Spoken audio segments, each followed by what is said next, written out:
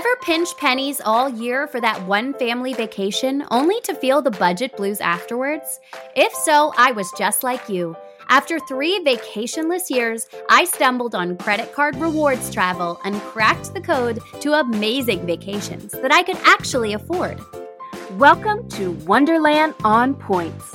In this podcast, you will discover how opening credit cards strategically can save you thousands on travel. We're not just dreamers anymore. We're 2 adventurous moms turning dreams into reality. Join us as we spill all the points and miles secrets. And contrary to popular belief, you don't have to spend $1 million to earn 1,000,000 points. Traveling on credit card points isn't reserved for those with overflowing bank accounts. It's for everyday people like you and me, learning to turn routine expenses into free travel. Consider us your points travel guides. This is Wonderland on Points. Let the adventure begin.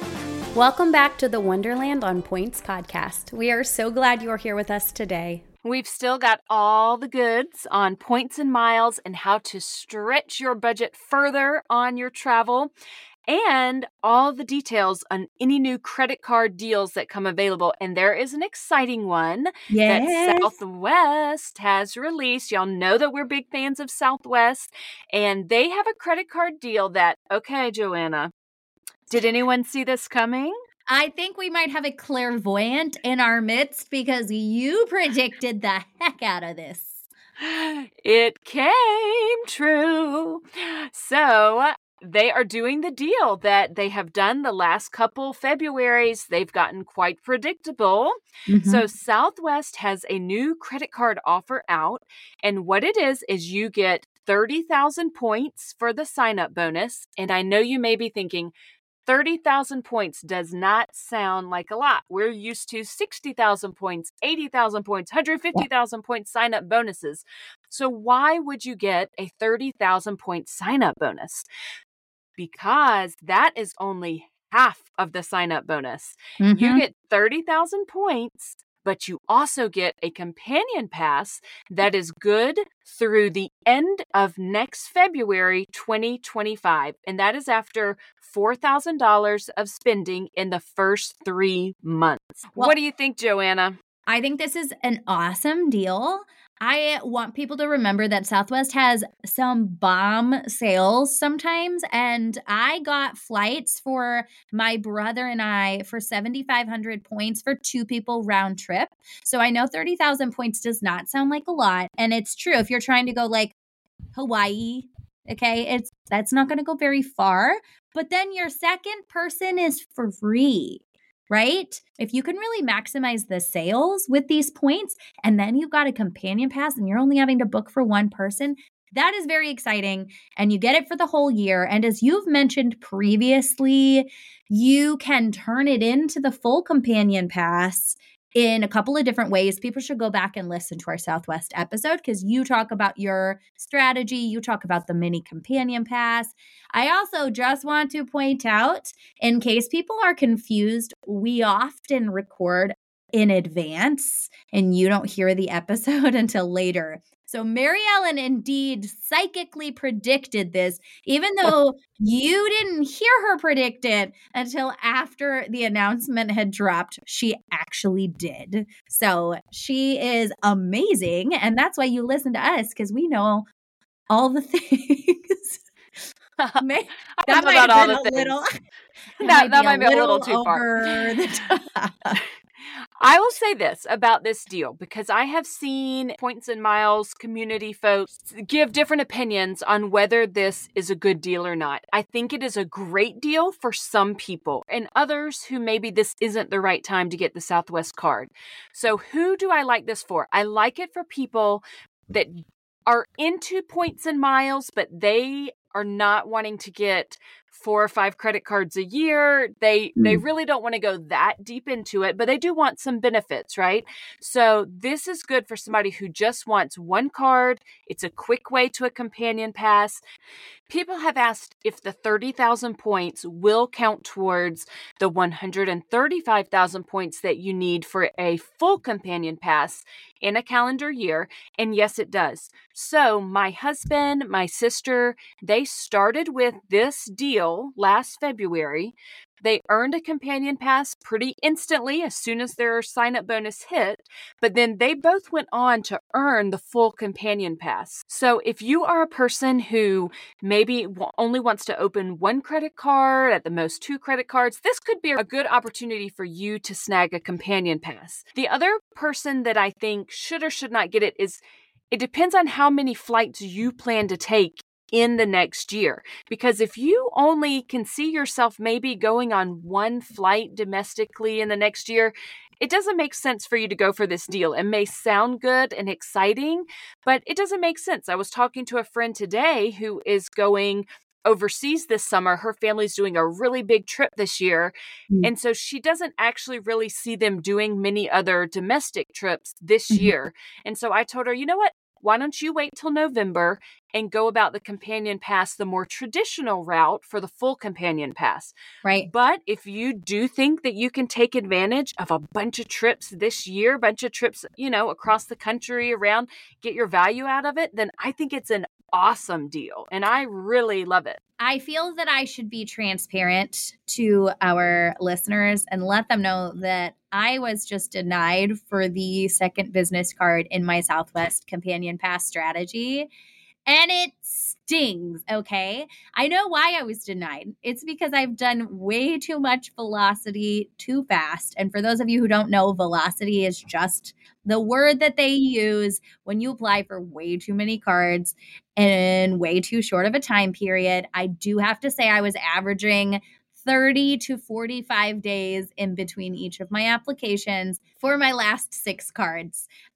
So that is risky behavior that I do not recommend to anybody else. But you know how when you start doing something a lot and it works out, you get a little overconfident and you're just getting approved for all the cards and you're like, I got this, I'm fine.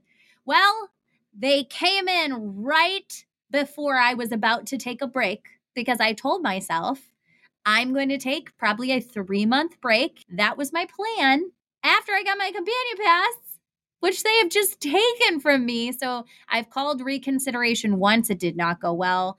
I talked about it actually a little bit today in the episode that you're going to hear with Allie. So there's a little bit more on that and what a traumatic experience that was.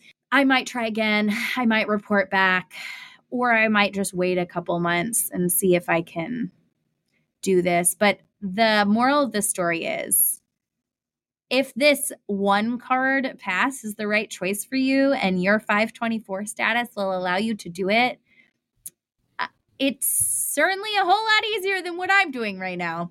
Just saying. Number one, it's very sad. We're heartbroken over this one little speed bump for you in your companion pass journey.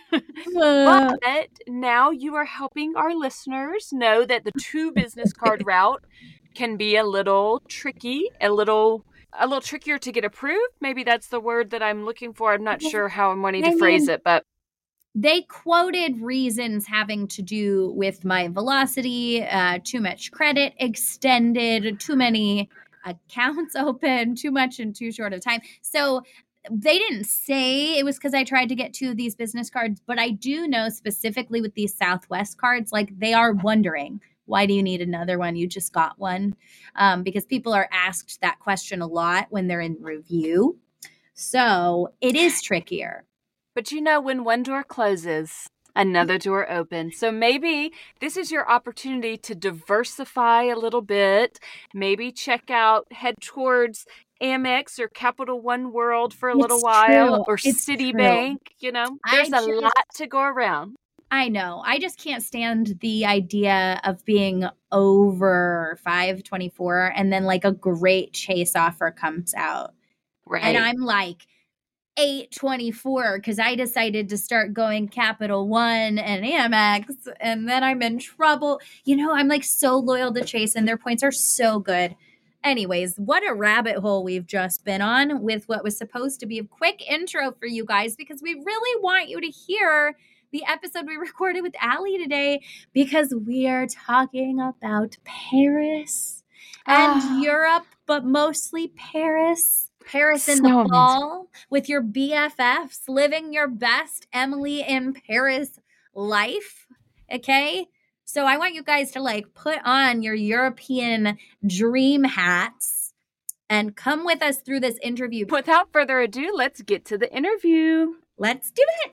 Allie, we are so excited to have you on the podcast today. We have loved looking at your Instagram feed and seeing all of your European adventures. It seems like you have just been all over the place and in style, a lot of business class flights, and we are excited to learn from you. So first, tell us a little bit, how did you get into it? Yeah, first off, I'm so happy to be here. Thank you for having me. I started getting into travel about 5 or 6 years ago. It's kind of a interesting path. I graduated from college and I had a fair amount of student loans. And I was like, how am I going to pay off the student loan debt? I got deep into Dave Ramsey. You're in the right place. We talk about him all the time. Yeah. So I dove deep into Dave Ramsey as a means to pay off my student debt. And then I felt like I would follow all of these smaller niche Instagram accounts because I felt like they were the most personal about paying off their debt and learning from them. And then at some point, just traveling with points crossed those accounts because I was wanting to still enjoy my life and do some fun things, but without paying for travel so that I could spend all my money on paying off my debt. So then I kind of went into a rabbit hole of points and credit cards. I actually got my first credit card was the Capital One Venture card. They didn't have the Venture X at the time. And I thought it was so cool that you could erase your travel with your points. And then it was just a rabbit hole from there, So I've been doing this for about 5 or 6 years now. That's awesome. Did you have a hard time getting that first credit card after kind of being in that mindset of I'm getting out of debt? I know credit cards are bad. That's kind of the Ramsey motto. And we, of course, like Joe said, love Dave Ramsey for getting out of debt. But then you kind of come to a crossroads where you're ready to go beyond that with your financial independence and dreams and things that you want to do. So was it hard, though, to get that first credit card after clawing out of debt? That's actually a great question. And it wasn't that hard. I felt like I took Dave Ramsey with a grain of salt. I wasn't like an avid follower. I loved a lot of the things he had to show people, especially people getting out of debt. But I think, like you said, Mary Ellen, you come to a crossroad once you're out of debt where you're like, I need to figure out what's best for me. And Dave's advice isn't necessarily always best for everyone. So I felt a little more comfortable because it might have been a different story had I been deep in credit card debt and I didn't have control over my spending month to month. But because I really only had student loan debt, I felt comfortable opening up a credit card. You are completely right, because we came from using Dave Ramsey for credit card debt. It was medical credit card debt and emergency credit card debt, not spending so much. But when I reached the end of that journey, I had decided I was never going to use a credit card ever again. I was full Ramsey. I was like, why would I need to? I'll be fine. And then I'm like, but we haven't been on a vacation in 3 years. Because we're out of debt, but we really are not making enough extra to do this with our lives. And that was kind of the moment where I divested. And I was like, I am so grateful to you guys. And I will always tell people who need help getting out of debt to go that direction. But if you are responsible and you can handle credit cards, why would you not? Why would you deprive yourself of the opportunity to travel the world if you don't have to? So I love that is your story, because we didn't even know that. And then here you are. We really seem to find a lot of people in this community who have been through this exact same journey and who somehow ended up coming here from the Ramsey mindset. So that's amazing. I think it's so cool that you started with the Venture card because most people start with the Sapphires. And I was wondering how you made that decision. Were you following people on Instagram? Were you reading Reddit? Like, where did you decide which card was the right first card for you? Yeah, I think I honestly probably just Googled best credit card for travel. And I'm surprised I didn't find the Sapphire. I mean, I got it very soon after, but yeah. I think I liked the idea of the purchase eraser from Capital One at the time because I didn't quite understand transfer partners and how to otherwise use your points. So I kind of just was like, well, I don't know what the offer was at the time. Maybe let's say it was 60,000 points. Maybe I'll get $600. Like that would be awesome. So then I just kind of went from there. And I'm actually kind of glad I opened a Capital One card to begin with. I think I was checking with Capital One too at the time. So maybe that's what led me to, because I had a checking account with them. But I'm glad I did that because now I have some like established history, because I know some people have the hardest time getting approved for Capital One cards. Yeah, I had a good friend recently whose credit score is over 800. She hasn't opened a lot of credit cards recently, and she went for a Venture X and got denied and never could figure out why. I mean, she's got good credit. She hasn't really done anything too crazy, but they're just so picky sometimes. Yeah, it's bizarre. I don't understand why. I have heard that. And I just got denied for my very first card ever, and it was really traumatizing. Oh, no. So I'm scared. I know why. It's because my chase velocity is way too high. I did it to myself, but it was horrible. And calling reconsideration was also horrible. So I'm a little scared to ever go for the Venture X because I don't want to repeat this scenario ever in my whole life. I think we all don't like to be declined. But I think it's part of this hobby. It's going to happen. Now that you've been doing these business class flights over to Europe, what have you found to be your favorite credit card now for transferring over, when you have plans to go to Paris? Let's say that's our real big topic of the day. Where are you going? Which credit cards points are you dipping into for that? I'm a Chase girl through and through. I love my Amex points too, but I think I really I got really into this hobby with Chase, with Chase Sapphire Preferred. And then I got all the inks that you could ever think of. And so I accumulated a lot of Chase points really fast, especially because my husband is my player too. We were able to use referral bonuses. So the past couple years when I've been looking to book things, I've primarily been using my Chase points. Now I'm starting to venture out into Amex points because I do think they've got great international partners.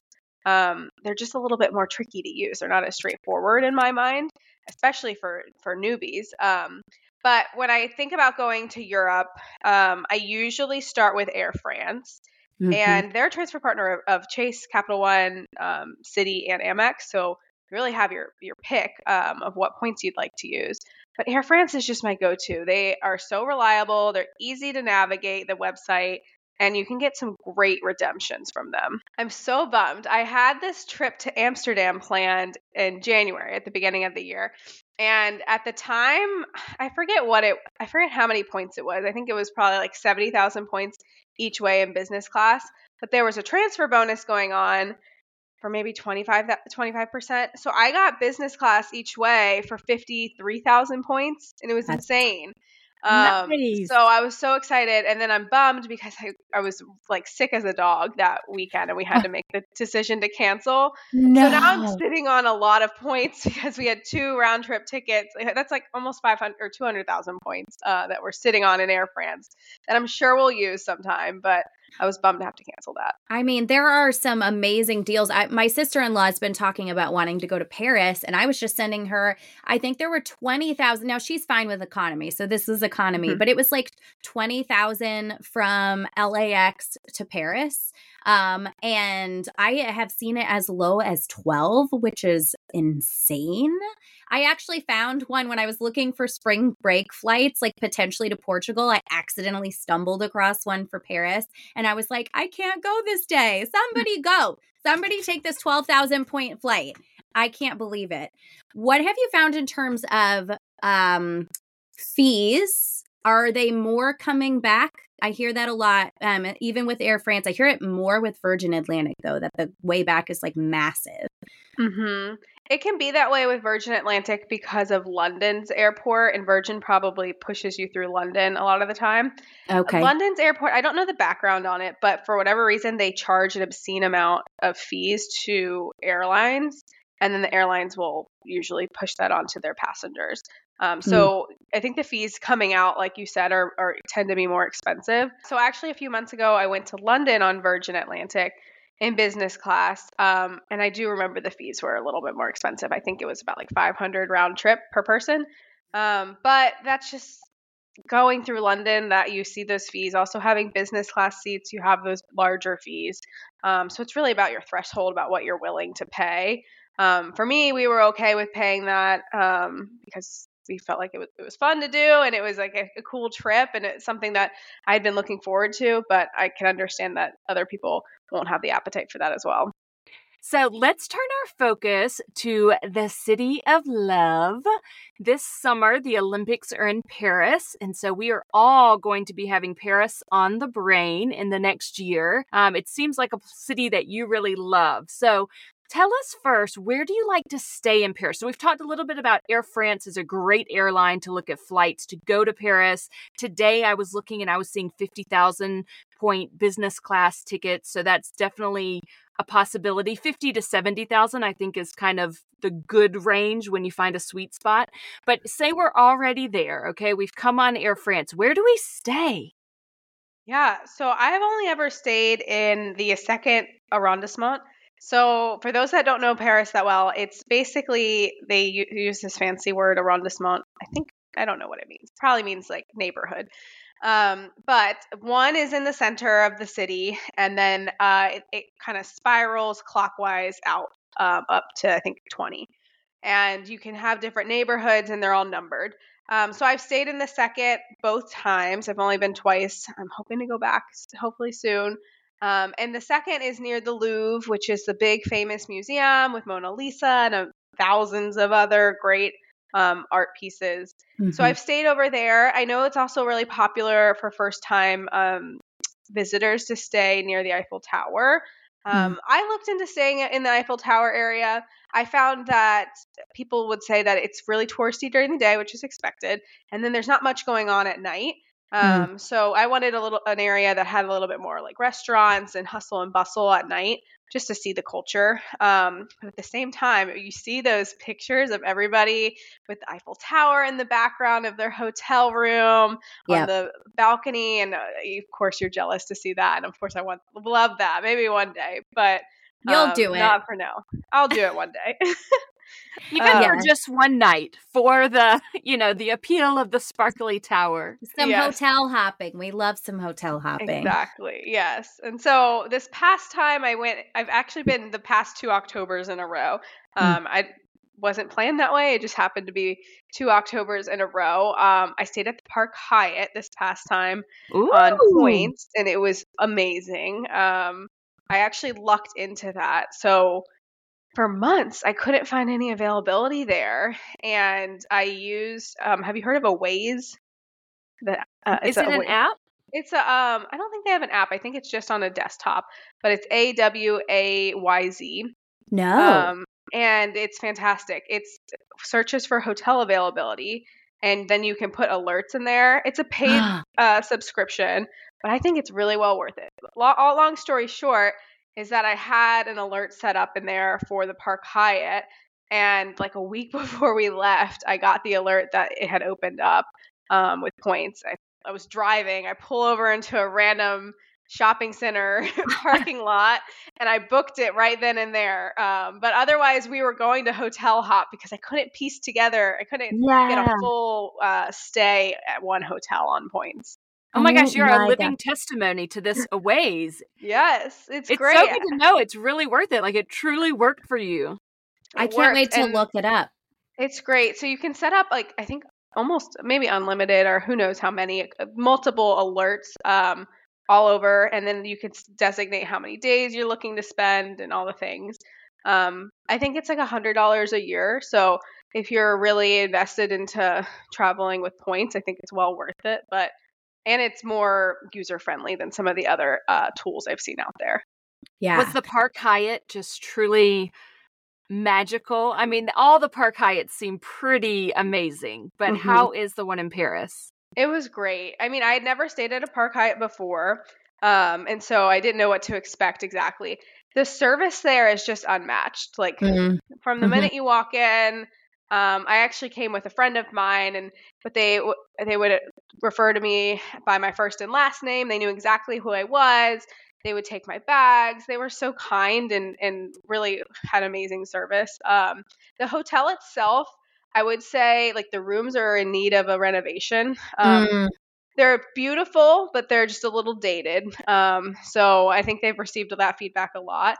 Of course, I'm being very hotel snobbish now to say that the Park Hyatt needs a renovating, but for those that are super into luxury hotels, they would probably come away and say it needs a renovation. For me, I was just happy to be there, and I felt like I didn't fit in, and I enjoyed my time. I was commenting on your post about the New York Park Hyatt. And when I was there as a nanny on a trip. And let me tell you about not feeling like you fit in.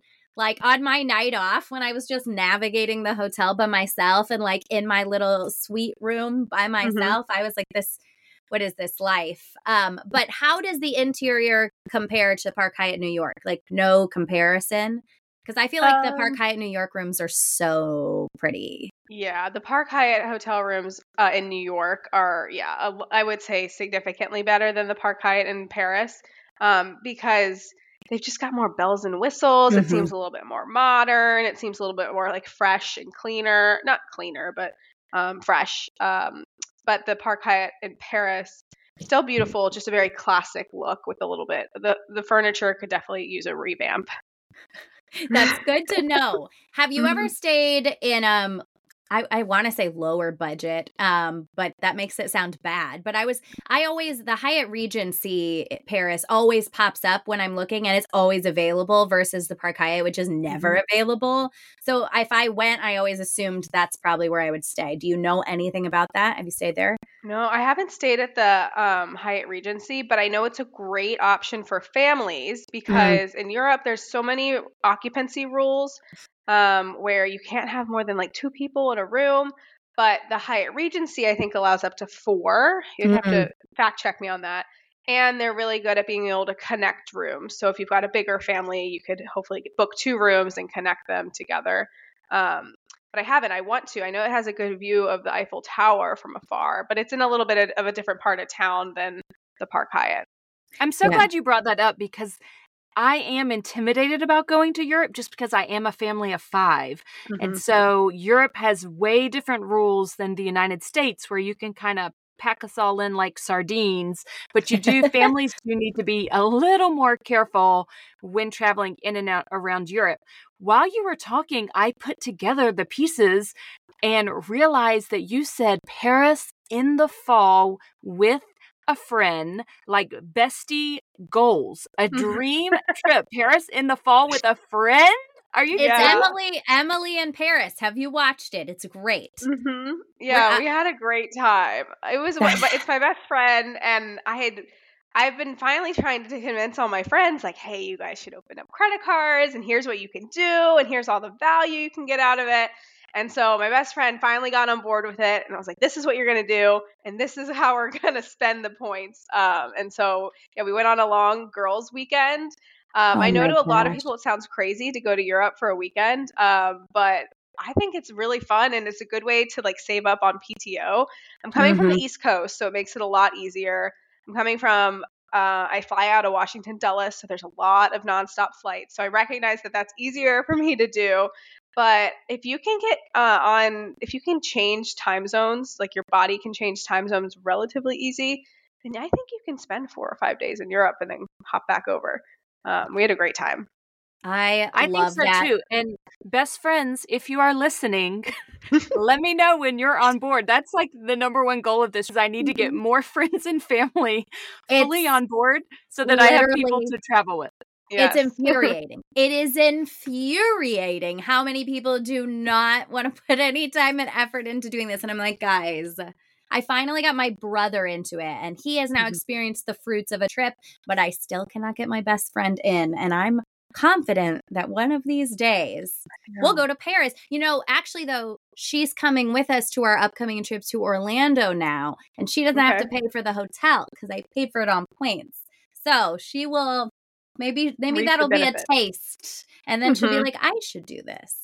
Hey guys, we're going to get right back to the rest of this episode, but before we do, we have a request. Look, if you've ever gotten any value from this show and you want it to continue to grow and to continue to serve you and have access to bigger and more knowledgeable guests, if you could leave us a rating and a review if you're listening on Apple Podcasts or Spotify, that would be completely amazing. These ratings and reviews go such a long way into attracting new podcast listeners and helping us bring guests on the show. It makes us so excited to hear how we are helping all of you reach your travel goals. It really does. And if you're feeling up to it, take a screenshot of your review after you post it and share it to your own Instagram. And don't forget to tag us at Wonderland on Points Podcast. We would love to reshare it in our own stories. Yes, we sure would. And if you haven't already, go ahead and leave that rating and a review right now. Okay, let's get back to the show. But I want to switch back to the neighborhood that you stayed in Paris. I already forgot the word that you said. Arrondissement. I think I'm saying it right. I don't speak French, so don't. It's funny because I want to call it a district. Like I almost said District 2, and then I was like, oh, that's very Hunger Games. It's probably not. It's probably not so similar. District, neighborhood, arrondissement. So yeah. Oh. Go ahead. And what do you have questions about? No, I'm wondering if you have like a favorite restaurant, coffee shop. Like, what do you like to do on a day in Paris in this cute little neighborhood? Yeah.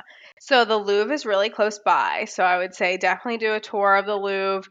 I mean, depending on your like appetite for art and all types of artsy things, you could spend days in the Louvre. I'm the type where I love to see the highlights. I love to hear about the background of it. I need a tour guide to tell me about it. Otherwise, I don't know what I'm looking at. Same. So hire a tour guide or get a small group tour. They'll usually last like 3 or 4 hours, and then you'll get out. Do the first one of the day and get out of there fast, because otherwise it gets like a madhouse. It's insane there. But after very good to know. Yeah, it's insane. And they get to a point where they don't allow other people in if it gets too crowded, because there's a line that you can get in just on your own without a tour and just come and pay a ticket. And if you don't do that line, it's well worth it to pay whatever, $50, $60 a person to get a tour. Well worth it. Okay. Good to know.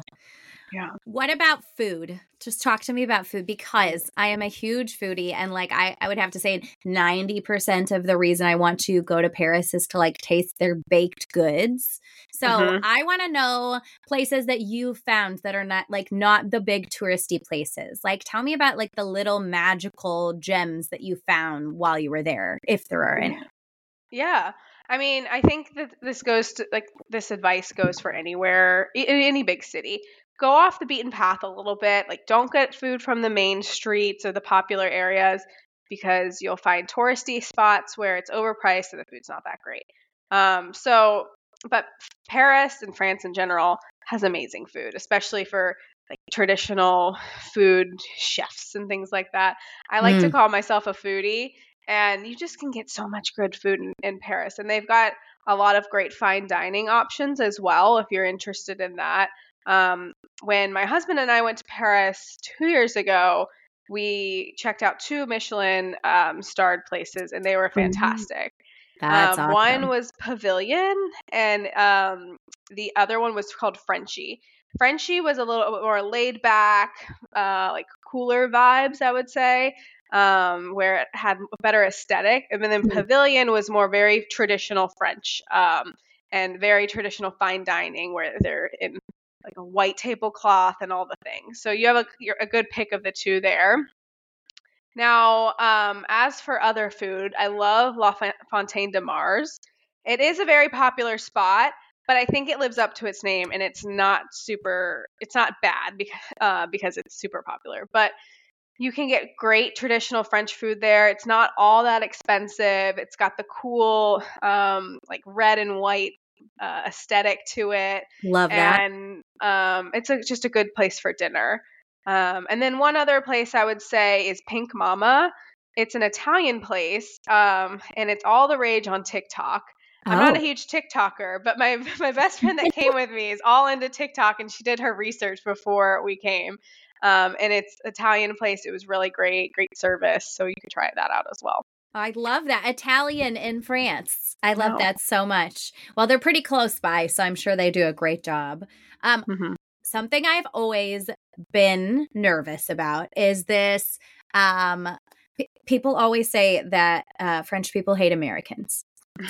And I have been so nervous to go there that I would end up looking like obnoxious, abrasive American, and people would be mean to me, and I'm really sensitive. And so I've been a little nervous about that. So I want to know what your experience is as an American in Paris.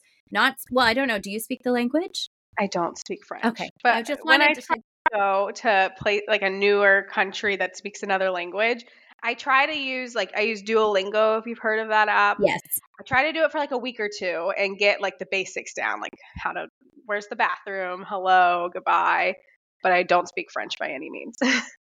I have a really good friend who is a French speaker. That was one of her first languages was French. And so she has family that lives in France, a best friend that lives over there. She's always trying to get me to go with her. And I'm always thinking that's a good idea because I would feel, I think, more comfortable with someone who knew the language really well. But I got to say, Joanna, I agree. It's such a weird thing to be nervous about, but there is something about going to a country that you're not going to know the language that makes you a little bit nervous. But as long as you say it's okay, Allie, it's not so intimidating. You can get by.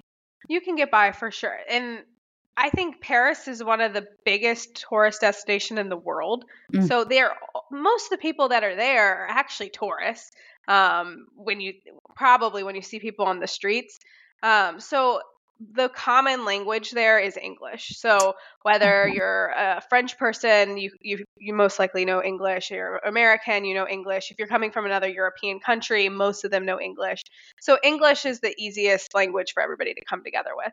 I will say something that might lead to the connotation that French people don't like Americans is that I found that in Paris, when somebody greets you and a local or a server at a restaurant will greet you, they'll first greet you in French.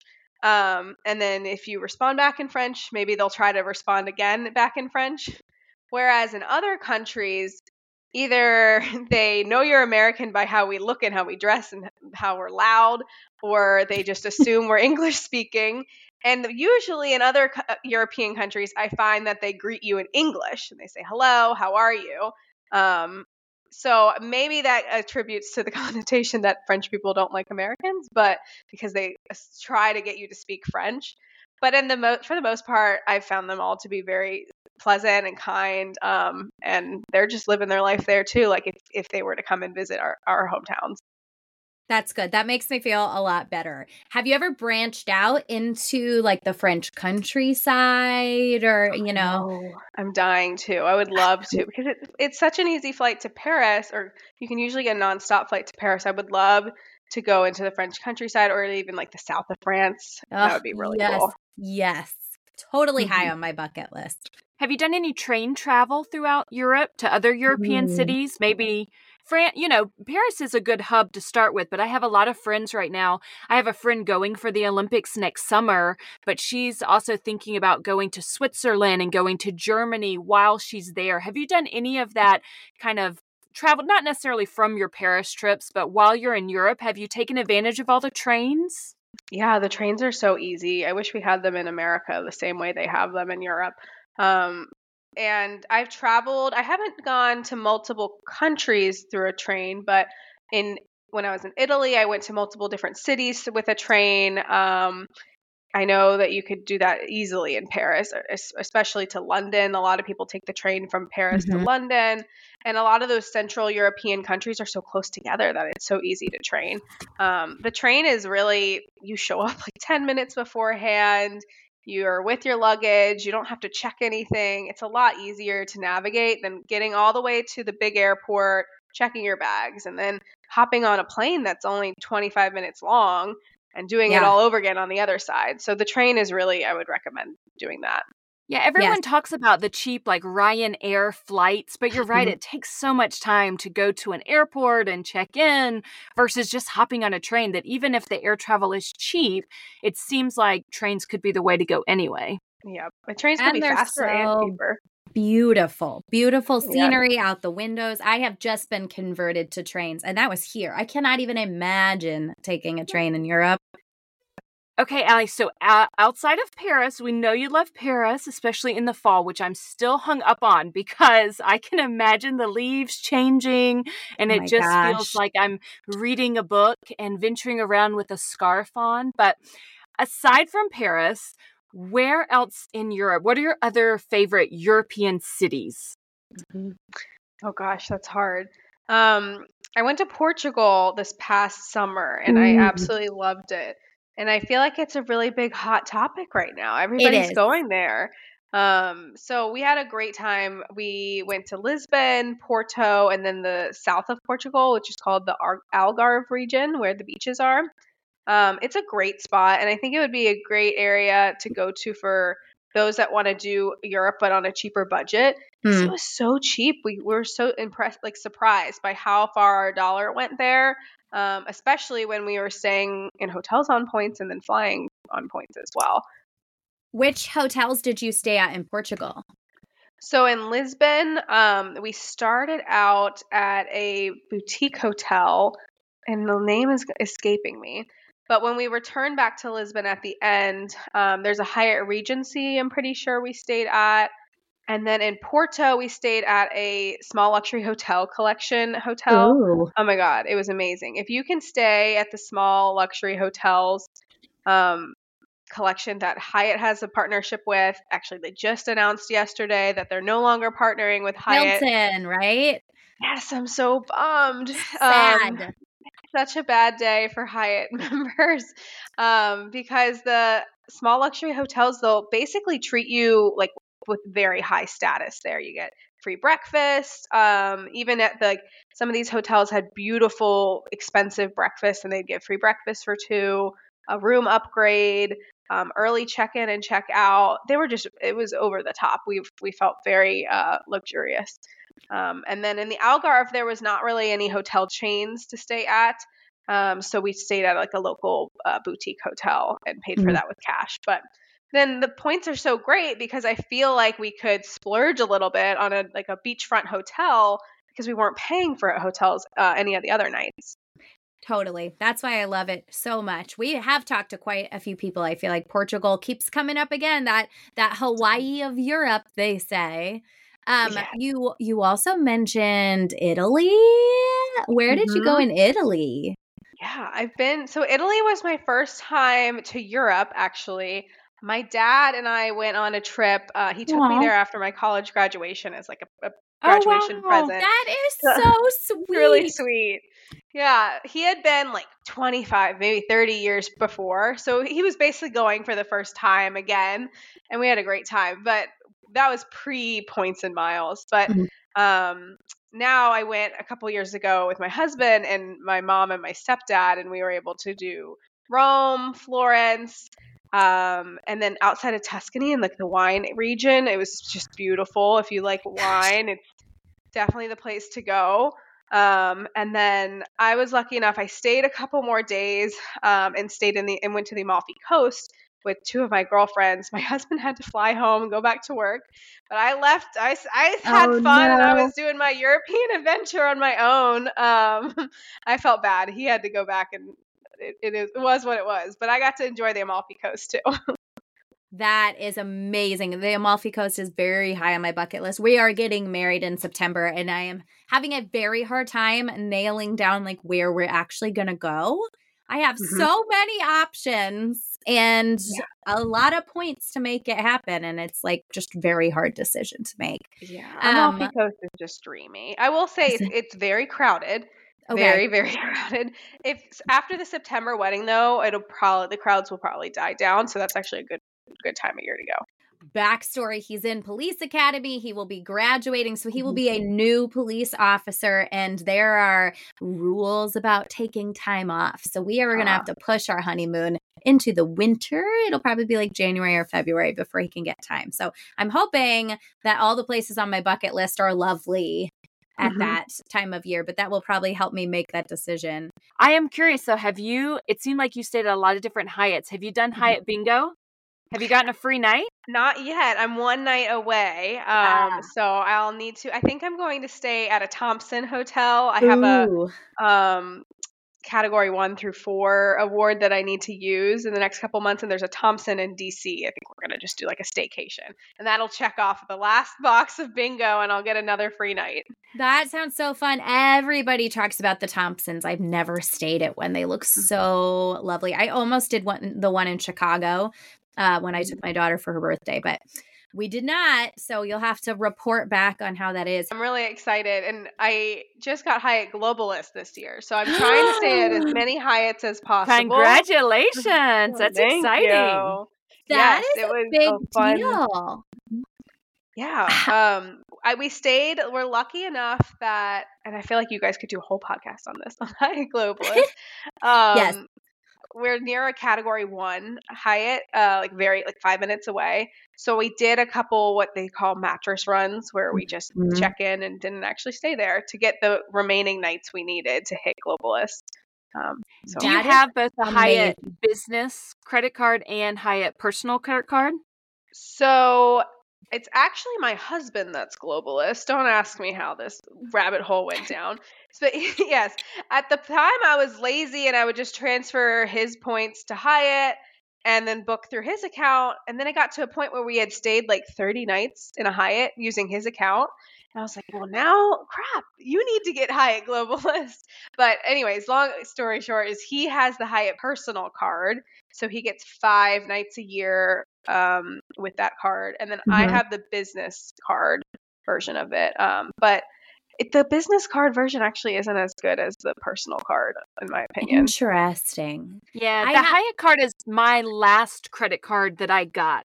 And I was I was really taking a close look at between the business card and the personal card just to see. And in the end, I couldn't go with the business. It seemed like the personal card was the way to go. I mean, it takes a 524 spot, but I think it can be worthwhile, especially if you're going to be with Hyatt in the long game. For sure. We have a lot of Hyatt stays on the calendar for this year and a couple places later in the year that I was hoping to get a club upgrade certificate. And so I decided it did hit me. Like I am 524 at the moment because of that Hyatt card. Not for too long. Well, I'll have one drop off before too long, but that was like a huge factor. I was like, oh my gosh, Joe, do I do it? I'm going to go 524. Is it worth it? But I just wanted it. Through it. Yeah. And by the end of the conversation, I wanted one of those cards. So I am curious though, you have a full-time job. It's not just full-time creating, right? So correct. Are you able to work from anywhere? Is that how you're able to do this much travel and this many nights to get the Globalist? Or are you just like a major weekend warrior? Yeah, I get that question a lot. I am a pretty big weekend warrior. I do work remote, which I'm very grateful for, but I'm not allowed to work out of the country. So I can only, when I travel, I have to take PTO. I'm lucky enough that I work for a company that gives unlimited PTO. Now, that always sounds amazing, but it's never really unlimited. Yes.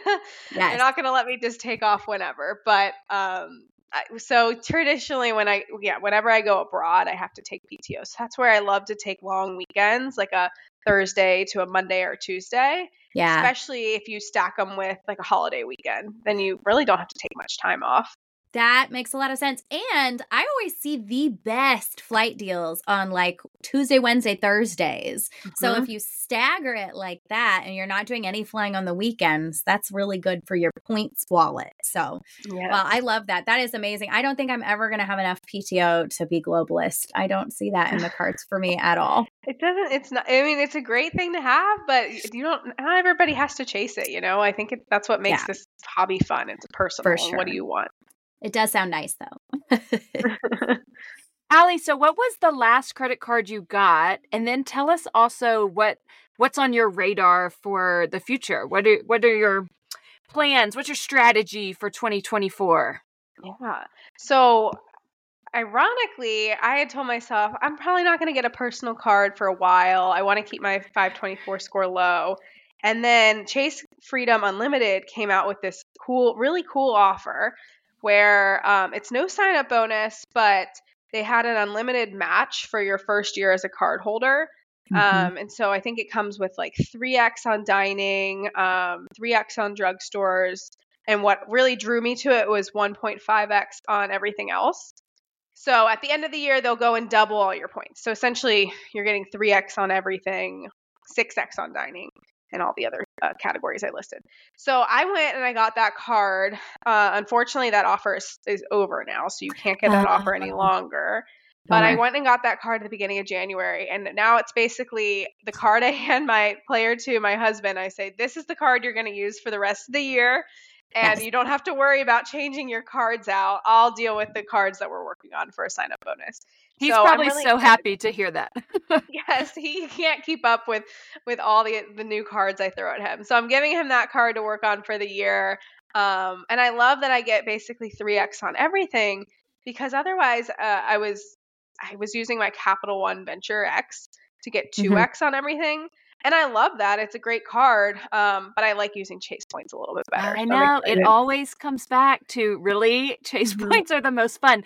But I'm so glad you brought up the Freedom card, because we haven't really talked about the Freedoms that much on the podcast. And they are great because they're no annual fee. Right. So the thing that you must know about a Freedom card is that you can't use those points on their own if you do not have a Chase Sapphire Preferred or Chase Sapphire Reserve. So that's the one caveat that you have to know. It makes a great set and a great pairing. If you do have Chase Sapphire Preferred or Chase Sapphire Reserve, you can't use the Freedom points otherwise. And by use them, I mean transfer to travel partners. A lot of people, maybe they get their Chase Sapphire Preferred, their Chase Sapphire Reserve, one of those, and then they complement it with the Freedom cards because they get great categories. One of the Freedom cards has rotating cashback categories of 5% cashback that changes throughout the year. And you can really rack up a ton of Chase points that way. And then you transfer them over to your Chase Sapphire Preferred or Chase Sapphire Reserve and use them to transfer for travel. So I'm really excited that you brought up that card, because I think for a lot of our listeners who are somewhat new to it, that could be something on their radar of a really good card for them to complement maybe the CSP that they got already. Yes, exactly. I don't think it's on the radar that much until this offer came out, because otherwise I had always told myself, well, I don't need it. It doesn't have a sign-up bonus, but the spending category multipliers are great on that card. So that was my most recent card. A lot of people will use the Freedoms instead of maybe signing up for one from scratch. They will downgrade to it. Maybe they had the Sapphire Preferred and they decide they want the Reserve. So they will downgrade their Sapphire Preferred to one of the Freedoms rather than canceling the card, closing the card completely. And then they can sign up for like the Chase Sapphire Reserve or something like that. It does get written off. And that is a really, really good offer, especially when you just don't have to think about switching cards for everything. Like that's really, really nice. I'm kind of excited to hear people's totals at the end of the year when they get their match finally. That's going to be really exciting for everyone. It's going to be like tax refund season. It's going to be great. I know. We spend so much money on dining. Like that's one of our biggest budget categories. So I'm excited to get 6x on dining. It's going to be awesome. That's huge. That's massive. So good. Yeah. What is one tip that you wish you had known when you started out? Maybe it stems from a mistake you made or just something that you know now that you're like, man, that would have been valuable to know early on. Yeah.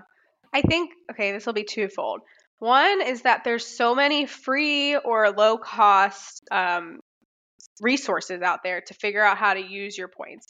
What I mean by that is like websites that help you find the award availability. I think so many people don't realize that, and then you feel like you're in the dark and you don't know what you're doing and you feel lost. Instead, use like a website. Like I like using seats.aero for flights or point.me for flights, and you can just plug and play and say where do you want to go and what days, and then it'll help give you ideas for how to use your points. The same thing goes with hotels. I mentioned Awaze earlier, which is a hotel award availability tracker. There's also the free website of a hotel award availability tracker is Max My Point, and that one's nice too. But just know that there's a lot of things out there that can help you to do that. And then my second point being, and it kind of goes hand in hand, is that join and follow as many accounts that talk about points and miles as possible. Yes. Like, I try to tell people, if they ask me, how can I learn about this? I say, go and follow as many points and miles people as possible, because the more you consume this information and you hear about how other people are doing points and miles, then you get ideas of how you might be able to do it. So I'm a part of 1 million Facebook groups related to that. And if you can spend like 15 minutes a day at night just scrolling and looking at other people's questions, you start to learn a lot yourself. 100%. I learned entirely from podcasts, Instagram, and then like one specific Facebook group where I asked every question that I've ever had, and then realized that people were asking those questions every single day. And I didn't even have to ask. I could just scroll. But it's amazing how much free information is out there. And I think that is the perfect segue into our fun to follow segment. Do you have somebody that you love to follow in this space that you want to shout out? Oh, there's so many. I really You can give us a couple. It's okay. I love Abby at Wayfair & Co. So she's a mom, and she's just so like kind, and you can tell that she really cares about her followers. She cares about wanting you to know what's best for you and your family in the points world and for credit cards. So she's a wealth of knowledge. So I love her. Packed with Points is amazing, and it's Amy at Packed with Points. I love her. She has got such a great variety of business class and economy class, and also hotel deals. So she's a wealth of knowledge as well. That is awesome. We will link them both up in our show notes and give them a little shout out on Instagram so they know we were talking about them over here. So as we're wrapping up, is there anything else that you can think of that might be helpful for anyone planning a trip specifically, to Europe or specifically to France and Paris? Maybe people flying on Air France, or if there's another airline, what's kind of your last thoughts that you have on that? Yeah, Air France is my go-to for getting to Europe, especially Paris, because that makes sense. It's Air France. So definitely take advantage of their calendar feature. You can see all of their points, how much they'll charge across a monthly view. Another thing about Air France is that they offer discounted flights for children. So I know that if the kid is under 2, you can have a lap infant. And if you book with an award, if you book an award flight, I think you just pay 10% in the taxes and fees for the child. But if the child's over 2, you can definitely get a discount. Have you ever heard of that? I have never. Love that. I love it because you know of it with the lap child, right? That's like free on domestic flights.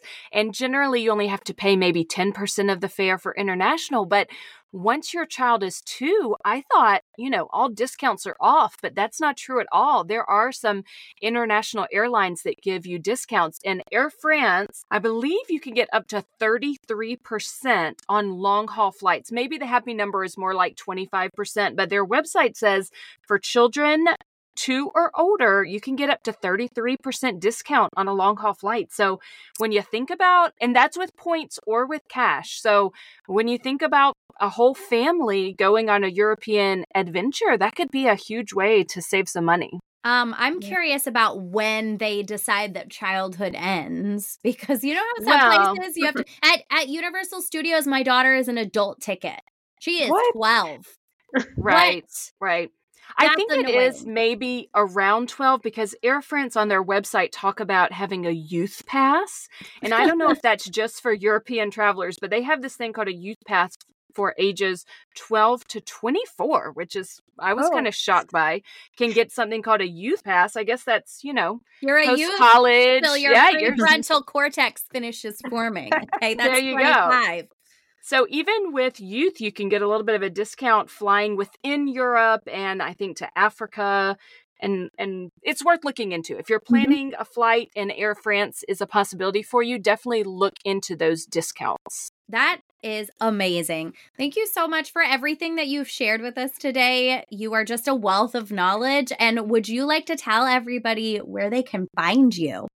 Yeah, you can find me on Instagram at Travel Pointers with Allie. And I also have a free Travel with Points 101 guide that basically goes over a crash course of all the basics of what you need to know. And then in a couple months, I'm going to plug my course here. Yay! I'm going to come out with a course for everybody to learn everything in one place, from beginner to advanced. That is so exciting. Congratulations. It's a big deal. Thank you. All right. Well, we're going to keep our eyes peeled for that, and we're going to link you up in the show notes as well as your shout outs so everybody can find you. And thank you so much for being here today. Thanks for having me. This was so much fun. If you enjoyed this show today, please consider writing us a review or clicking 5 stars wherever you listen to your podcasts. And please subscribe and follow along so that you never miss an episode. You can follow the podcast on Instagram or YouTube at Wonderland on Points Podcast. You can find me on Instagram at Family Travel for the Win with the number 4. And you can find me on Instagram at Points to Wonderland. If you're thinking about getting a new Travel Rewards credit card, consider using the links in our show notes. Using our links helps to support us and keep our podcast going so we can provide you with all the latest tips and tricks when it comes to traveling on points. And if you aren't sure which card is right for you, shoot us an email at wonderlandonpoints@gmail.com, and we would be happy to walk you through a free card consultation. That's also a great place to send us all of your comments and questions.